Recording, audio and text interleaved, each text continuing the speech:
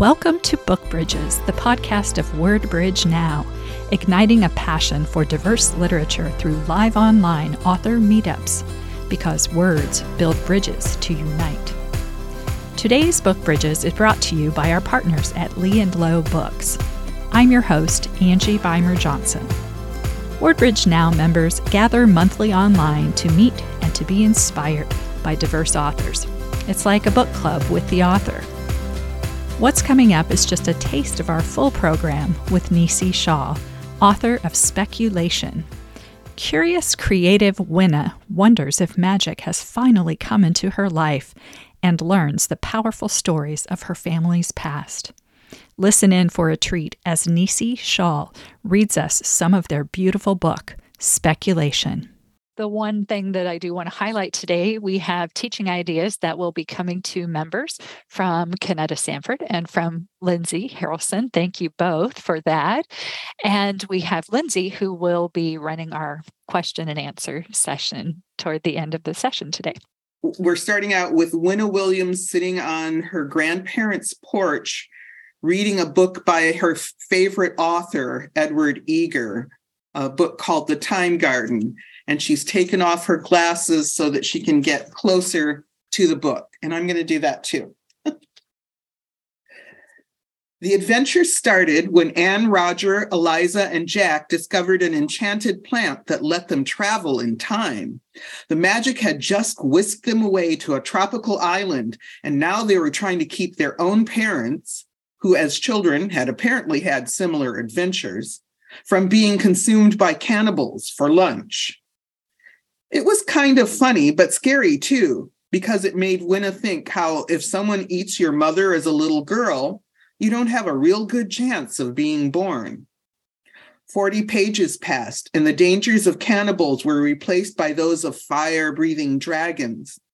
Winna tried for the third time to brush away the spider web or mosquito or whatever it was that kept tickling her knee where the quilt had slipped off. She touched something soft and squiggly and damp. Gah! She cried, jumping up on the back of the armchair. But it was only her little sister, Tupelo, who stuck her wet fingers back in her mouth and started crying like the baby she was, sitting on the floor. She was always sneaking up on people. Winna sighed and rolled her eyes back so she was looking at the dirty white rafters of the porch ceiling. Can't a person get any privacy? All right, she said, motioning with one arm. Come on up here, big girl. Let me see if I can do anything with that head. She had her comb in her back pocket, and she had to twist around to get it out. So she didn't see what happened next. She heard it. Crunch. It was an awful sound, and Winna knew exactly what it meant. Last time that sound had come from under the paws of an overly friendly German shepherd. Now it issued forth from beneath her sister's butt. Tupelo rose right back up from the chair cushion as if going into reverse fast enough could undo the damage. But it was hopeless. The whole weekend was ruined. Winna's glasses were broken, and that was that. They had already tried taping the frame back together, but the results were wobbly.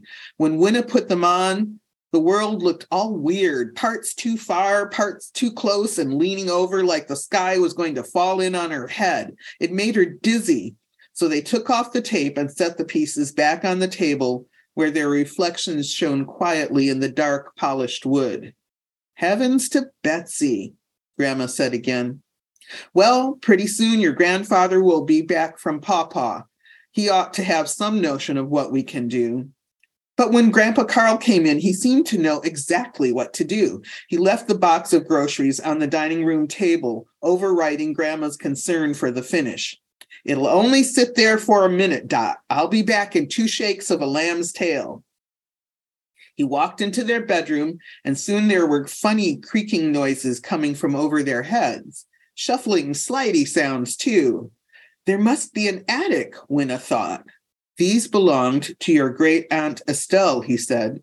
Maybe they'll do the trick, at least till we can get you another pair. They had silver frames around perfect circles of glass. 2 tiny stars pierced the bridge right where it would rest on Winna's nose.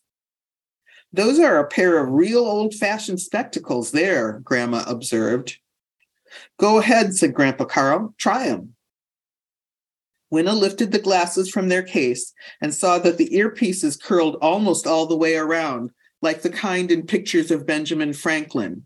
They were beautiful, but different. Reluctantly, she put them on.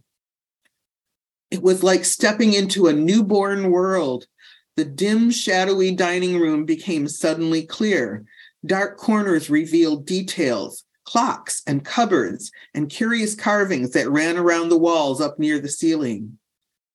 Wow, said Winna. She turned and faced Grandpa. Thanks, these are fabulous. Question is, as glasses go, do these fill the bill? Winna nodded as hard as she could. They're even better than my old ones. Maybe it was time for a new prescription. Can I? She hesitated, then went ahead and asked, maybe if I'm careful, you could let me keep them? I want glasses too. While Grandma tried to tell Tupelo how wicked it was to want glasses when the good Lord had given her a perfectly fine pair of eyes, Winna went back out on the porch. The rain had stopped. There were still thin puddles on the dark, wet wooden steps, but the gravel driveway that curved below the steps had already soaked its puddles up. Winna walked down the steps and crouched at the bottom. The round pebbles looked pretty, sparkling and polished by the rain. Some she could almost see through, like watery milk. Others had tiny flecks of gold mixed with pink and black. She'd never noticed before how beautiful a regular old driveway could be. It must be the glasses, she decided. What if they're magic? She wondered out loud. What if these are magic spectacles I'm wearing? There was a sort of shimmer in the corner of her eye. It spread so quickly she didn't have time to be afraid. It was all colors, rainbows flying off the edges of everything, as if diamonds had broken apart, as if the whole world had split into 100 images of itself, each shining brighter than the last. Then the shimmer was gone. Looking back, Winna realized that this was when the adventure began, not with putting on Great Aunt Estelle's glasses, or with her old ones getting broken, or with coming to stay with Grandpa Carl and Grandma. Not earlier and not later. Not that night when fireworks spangled open and turned flips and somersaults and spun in circles of radiance like stars dancing for joy. It started that afternoon, in that very moment, when she squatted examining the cool, smooth stones, asking herself what made such ordinary things so great, wondering out loud if magic had come at last into her life. That was when she was caught up in speculation. This is Winona's tale. Grandpa Carl says, "You know about slavery, don't you?" "That's right. People claiming they owned other people like they wouldn't own an animal. In this country, it was the whites owning the coloreds mostly, and it went on for hundreds of years. Sometimes they'd treat their slaves like a horse or a mule, working their bodies down to the bones.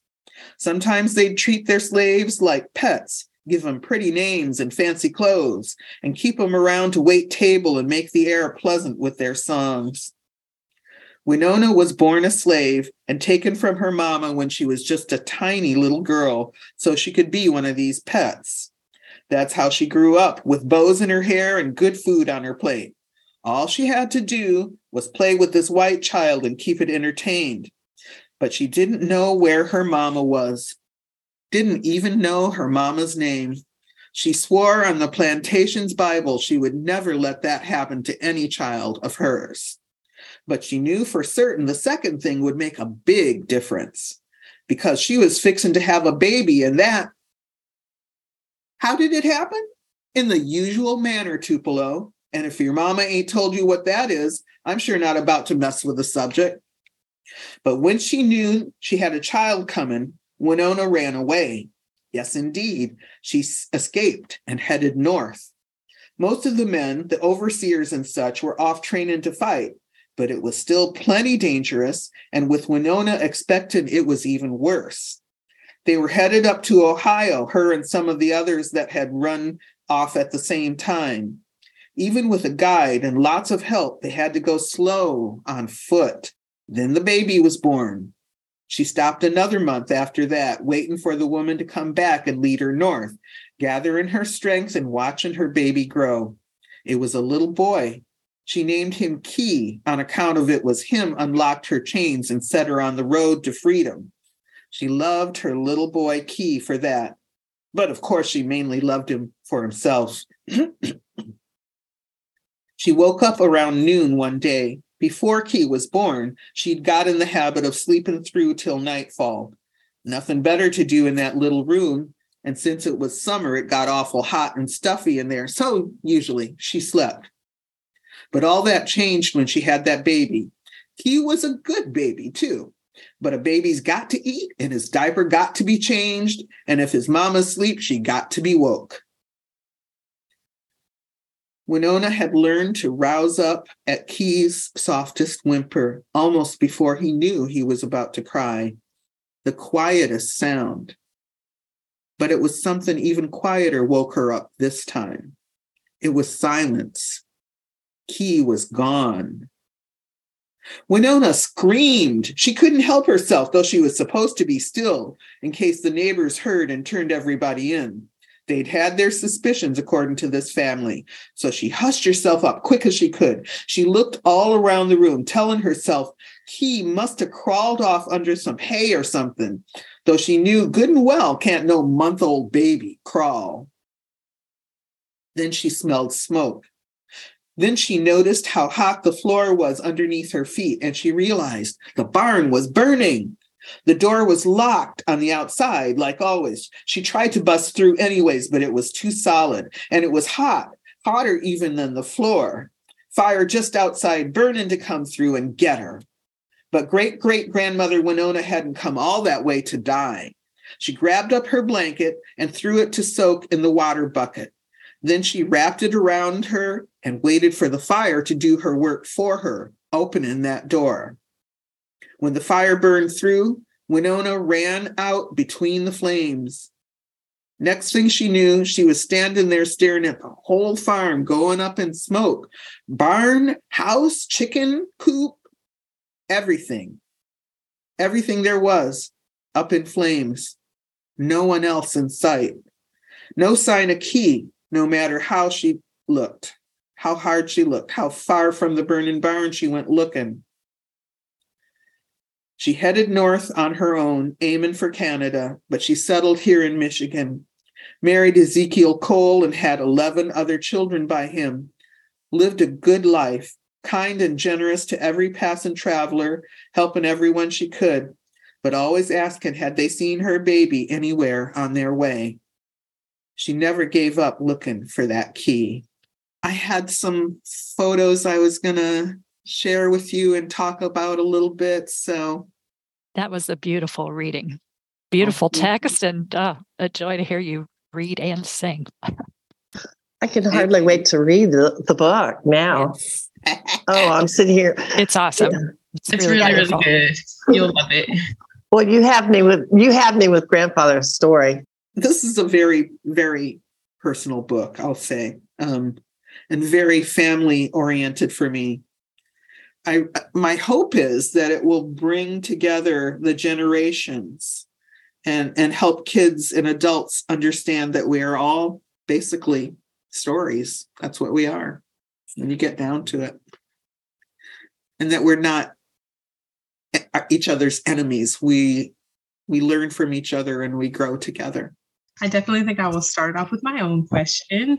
First of all, Nisi, that was wonderful. Looking through all of those pictures, I felt such a connection because I can't tell you the number of times before my grandmother passed away that it was pulling out all the pictures. And as you said, hearing all the stories and hearing that you look like your great so-and-so. And so it's just really beautiful to see that heritage and to see that piece of your family and to kind of feel that in my own heart.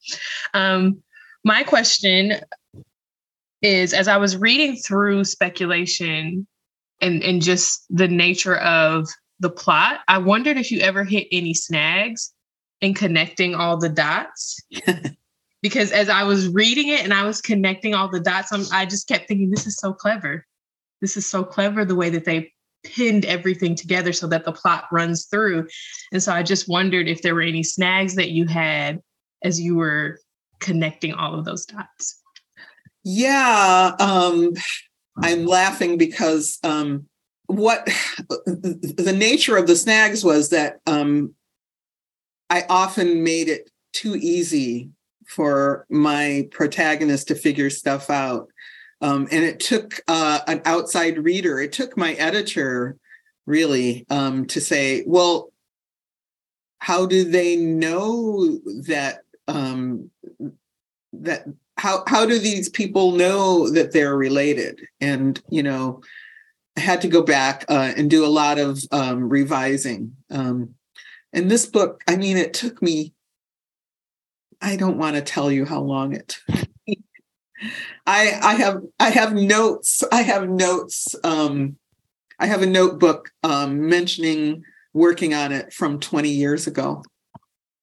Your novel is just a great example of telling the story through different genres. It's not just prose, start to finish. It's, we've got some of this oral stories. We've got a letter. We've got the interesting communication, the way she figures out how to communicate with the ghost. And that is just so fun, the way it happens and the way it's portrayed on the page. It just, and I felt like the language just right from the beginning, like, oh, you just kind of savor it. And it was very, very lyrical. I felt like, oh man, this is like poetry in a full length novel. So just gorgeous. It's I keep thinking like maybe this is the year that I have read the Newbery Medal winner. So I'm going to keep an eye on this because it should be I think it should be a contender. I would think. If you wish you'd been here with Nisi to ask questions of your own during the full program, become a member at wordbridgenow.com. Join the conversation with our upcoming authors. See the link in the show notes. Thanks again to Nisi Shawl and to our partners at Lee & Low Books. In the spirit of words as bridges, take care.